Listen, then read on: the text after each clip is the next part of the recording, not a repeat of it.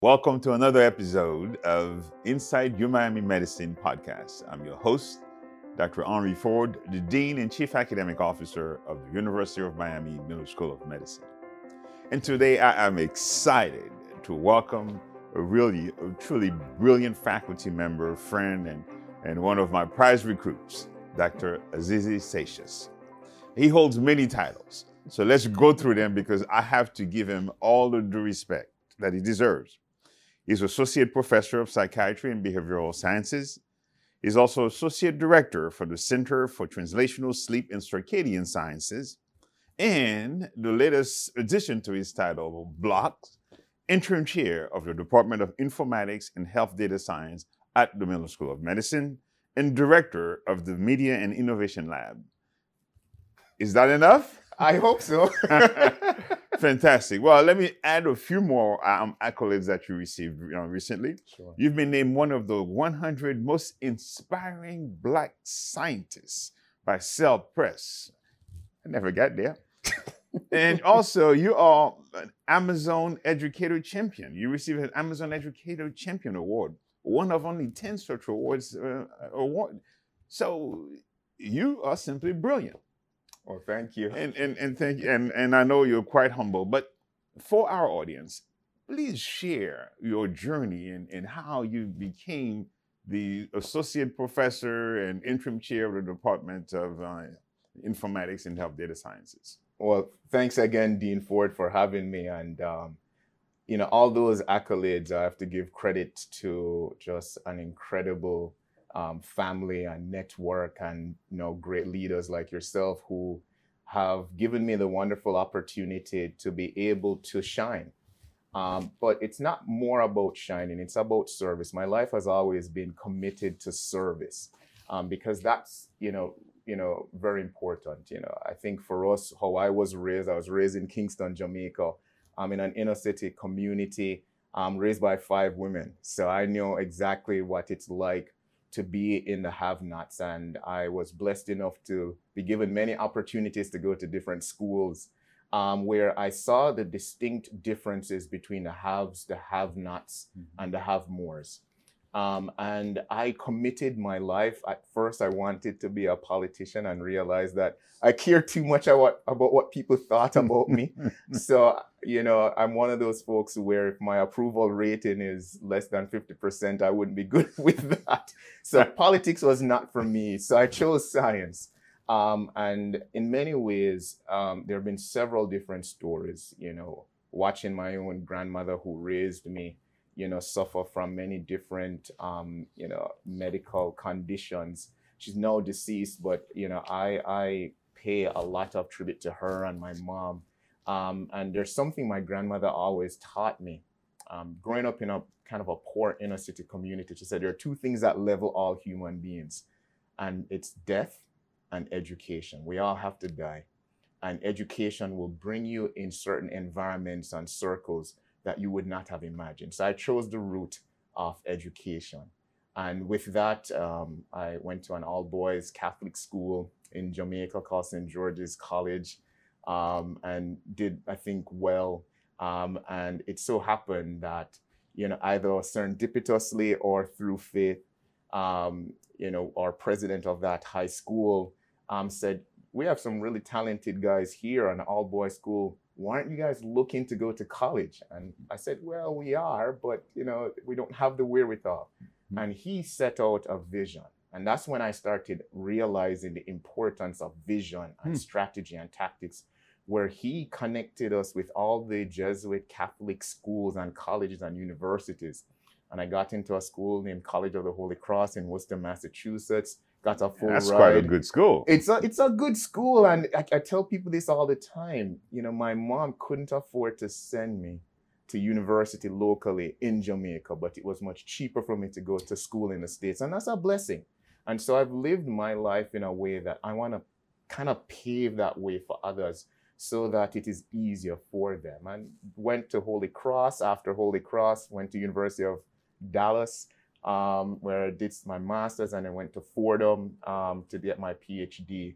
And then did a few stints. Did it at a community college called Hustos Community College. in the South Bronx, which, if no one knows, it's considered one of the poorest congressional districts in the entire United States. But I love the beauty and the pride of that community, especially that institution. About 70% of these students are first generation college students. Majority of them are immigrants. English is a second language for them. And I learned so much about myself, and I really developed. I learned how to become a better communicator, a better educator, and did that, and realized that I needed more for myself and my students. I was one of the few faculty there that tried to set up a research shop at a community college, and we had a lot of students, doing research in public health, and found this wonderful program at NYU School of Medicine, Pride, and it's for underrepresented minorities. And I tell you this, and people might think I'm exaggerating or kind of self-effacing. This program taught us how to submit grants for NIH and increase productivity. So how did you link up? So here you are, you got a PhD in psychology. Yeah. And you're teaching in a small community college. Yeah. And then you're trying to do research, and then there's something in NYU. So tell me about that linkage. Thank you for asking that. I felt I wanted more. I felt I wanted more for myself. I felt I needed to do more. I'm a person of deep faith, and I felt that my life was called for a higher purpose. Not that being at the community college wasn't great, but I felt that there was something more for me. And even though you were making a difference. I was making a difference. Thanks for that. I was making a difference. And just spoke to a few faculty members who I said, I'm looking for some research experience. I think I'm okay at research, but I need the training. Got it. And they said, well, the NIH usually has these summer training programs. Just look it up. And I've said this, and my current mentor, Dr. Jordan Jean-Louis, who is now here at the U, I applied for this, and no one should say, don't follow what I'm about to say, because I am a sleep researcher. I was up at 2 a.m. looking for opportunities, and I found this opportunity. I kid you not. This is why I love, Dr. Jean-Louis very much. They were moving from SUNY downstate, where they were, to NYU. They had the Pride program.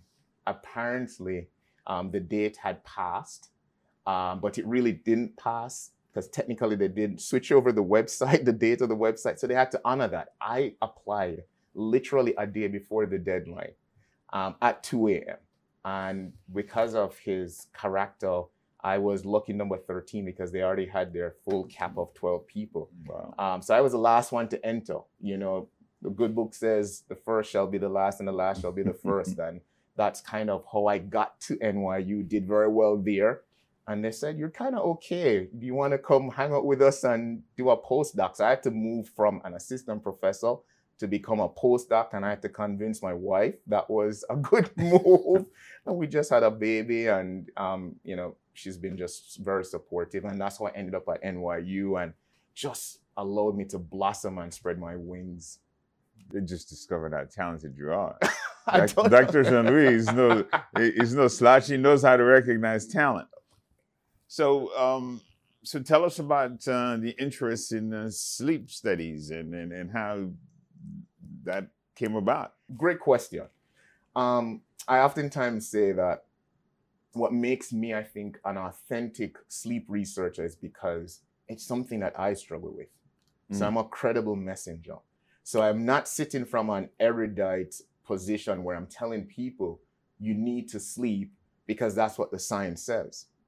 I am coming from the perspective that I know exactly how sleep can have a deleterious effect on your health, on your livelihood, and every other facet. And in many ways, that's what I've committed to. The lack of sleep. The lack of sleep, okay. Absolutely. And I've seen how sleep has been great as well, where it increases productivity and just my ability to innovate and to be creative. I feel that when I sleep, I am just bouncing off the walls. People might think that's being a little bit too manic, but I have a ton of energy, and sleep provides that. And so that's how I got into sleep and realized that sleep disparities was a real thing. That when you look at racial ethnic minorities, that looking at certain communities, that sleep is not just a behavior, it's an imperative.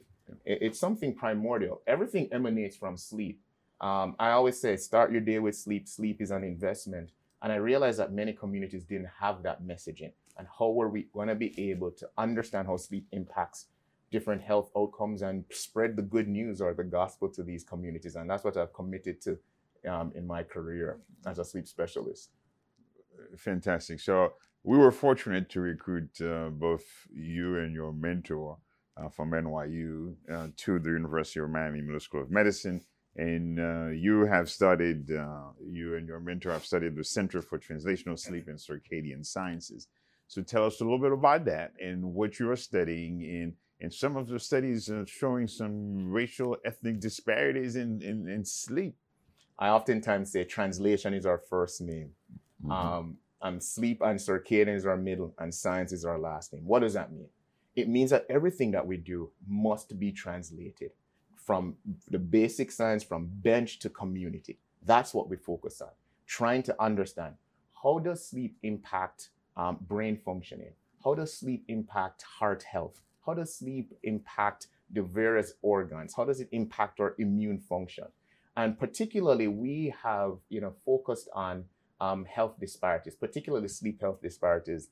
Dr. Jean-Louis, we always tease him like he is dubbed as the godfather of sleep health disparities in the community. And, he can speak for himself, but his many accolades, speak to that and validated the fact that he saw the importance of bringing this important knowledge to the community.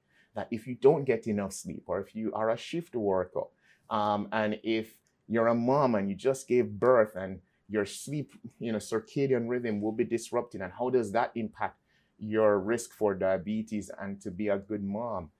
Those are important things that people need to understand. People think that sleep is a luxury. And we don't believe that in many ways. We believe that, sleep is a social justice issue as well. There's so many different factors that are driving that. And would you expand on that? I mean, how does sleep impair or affect one's diabetes, and why should one ethnic minority be more affected than other groups? So when you look at the rate of, let's say, hypertension, which is elevated blood pressure, that almost half the world has elevated blood pressure. And what we do know is that a significant portion of these individuals are not aware that they have this condition, and the other half, they don't have it controlled. So the question then is, who does this affect most? And when you look at it, it's racial, ethnic minorities, low-income individuals. So when you start peeling the layers of that, the question is, what's the science behind that? The science is this. When we go to sleep, that there are significant processes that occurs. Sleep is important for homeostasis, which is to ensuring that the biological environment is kept equal. It is important for energy conservation. And it also has some brain health impacts and consequences as well. Memory consolidation and the like. And a lot of the work that we're doing in terms of dementia has shown that the toxic proteins called beta amyloids, which are implicated for risk for dementia, actually gets cleaned out or washed away during sleep. And so when you look coming back at, let's say hypertension, when we sleep, that there is a natural dipping in our blood pressure. This is what happens. Glucose level goes down, blood pressure dips. What we have found is that there's a significant amount of individuals, particularly people of African ancestry, who actually don't dip. And what happens is that the body is in this constant state of arousal and alert, the sympathetic activation.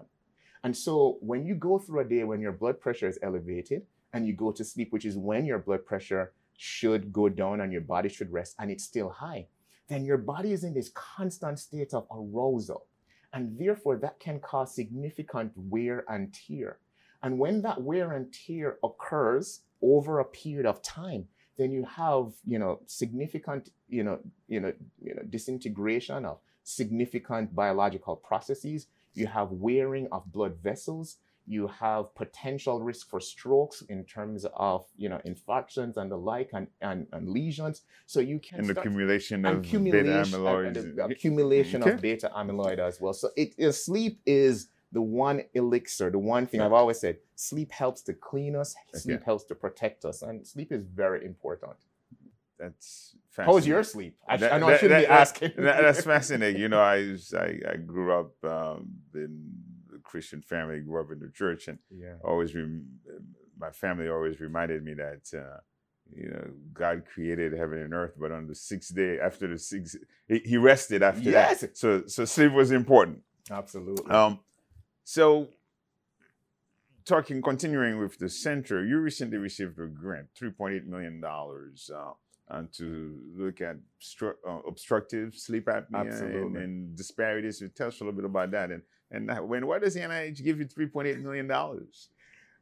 That's an exciting study. I'm so excited about this study.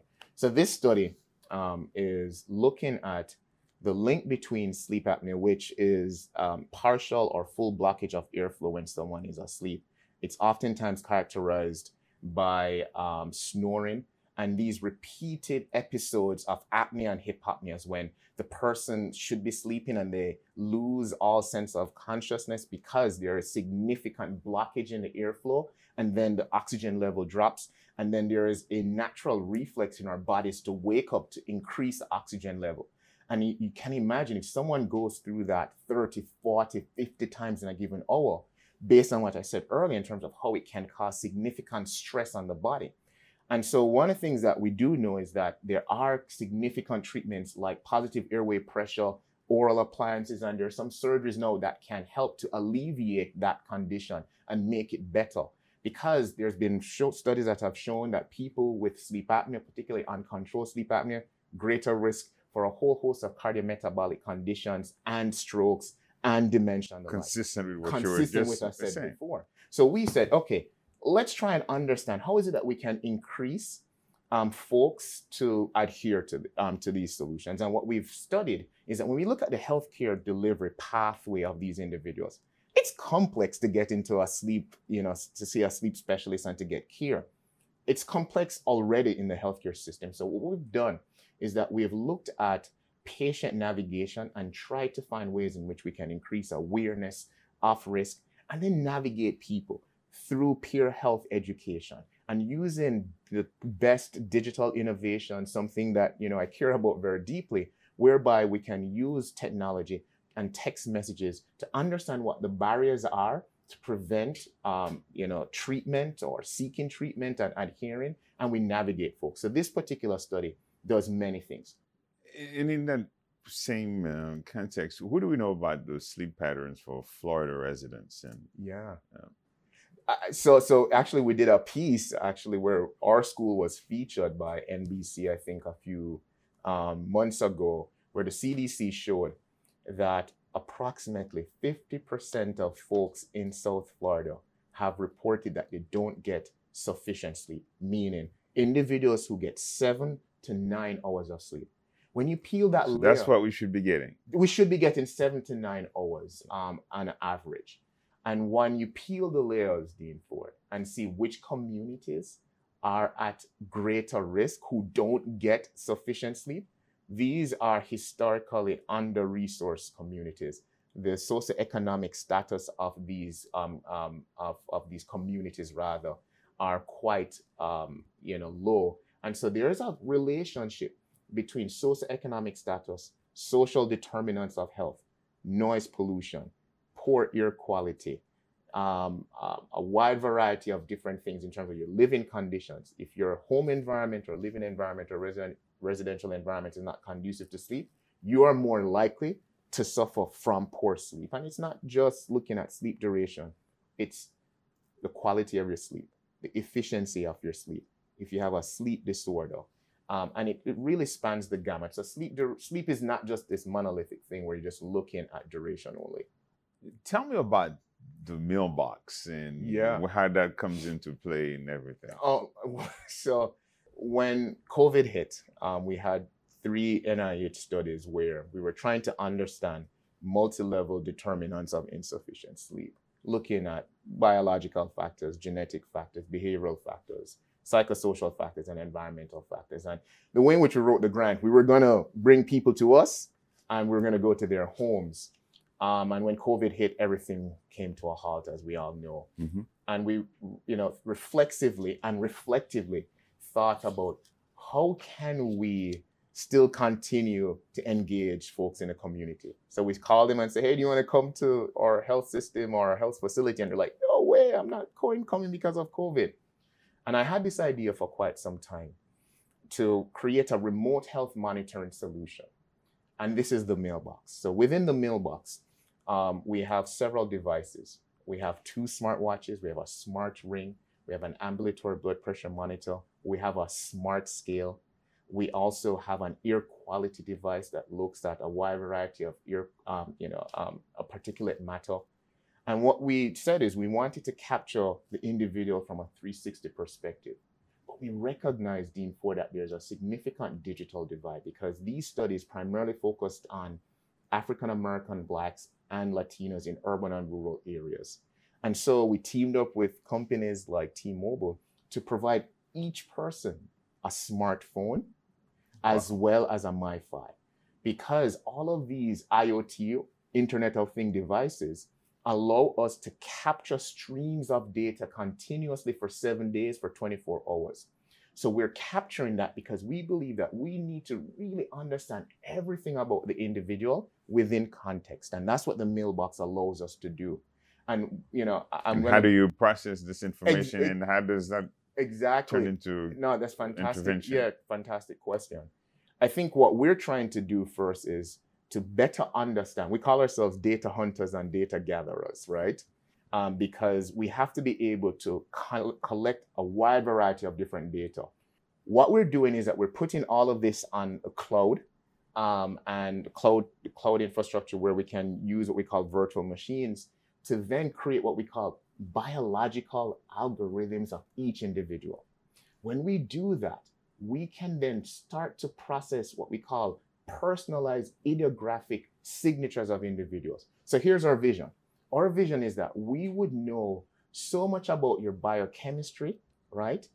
We'll know so much about your biology and your biometric signals, what we call digital biomarkers, over a period of time, that we can start to predict when you're about to get a headache. We can start predict when you're about to get a cold. And this is really at the heights of precision and personalized medicine. That's what we're aiming for. We're building that roadmap for that. All right, I'm a little dense. Just help me understand how that's going to, how you're going to capture just when I'm about to get a headache. So let's say you see shifts in the person's glucose and you look at shifts in temperature. You look at other shifts in activities. You look at, their continuous glucose monitoring. When you start to triangulate all of those, we can start creating deep learning predictive models to understand whenever Dean Ford has these triangulated, endpoints, it is 80% likely that he will have a headache. And I think that's kind of one thing, but we're not just leaving it there in terms of prediction, because prediction is one thing. What we will be able to do then is we can start to tell you to anticipate and provide solutions and remedies ahead of time so that you don't have to get the headache. Or if you're about to get sick, that we can provide some lifestyle management and solutions as to how to do it. And we've demonstrated a little bit of this in our AI-based work already, where we've created different profiles of individuals who are at risk for stroke. And what we said is, let's look at the different, how people sleep. Mm-hmm. Again, people get 7 to 9 hours, should get 7 to 9 hours.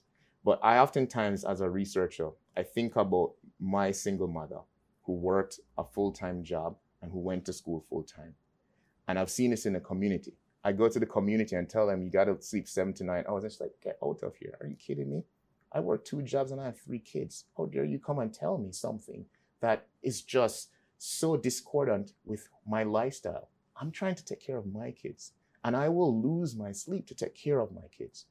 And I think as researchers and scientists and clinicians, we need to do more for these individuals. So what we were able to demonstrate is, okay, it's okay if you can get 6 hours, but here are some other areas that you can shift. These are the types of foods that you need to eat. This is the amount of activity and exercise that you need to engage in to counterbalance your risk for a stroke. And I think that's where we need to provide more dynamic types of recommendations instead of a one-size-fits-all approach. That's where we think personalization goes in. And that's how we better engage our communities and the patients that we serve. And I think that's how we restore the covenant that so many of us have sworn to do no harm and to help the community.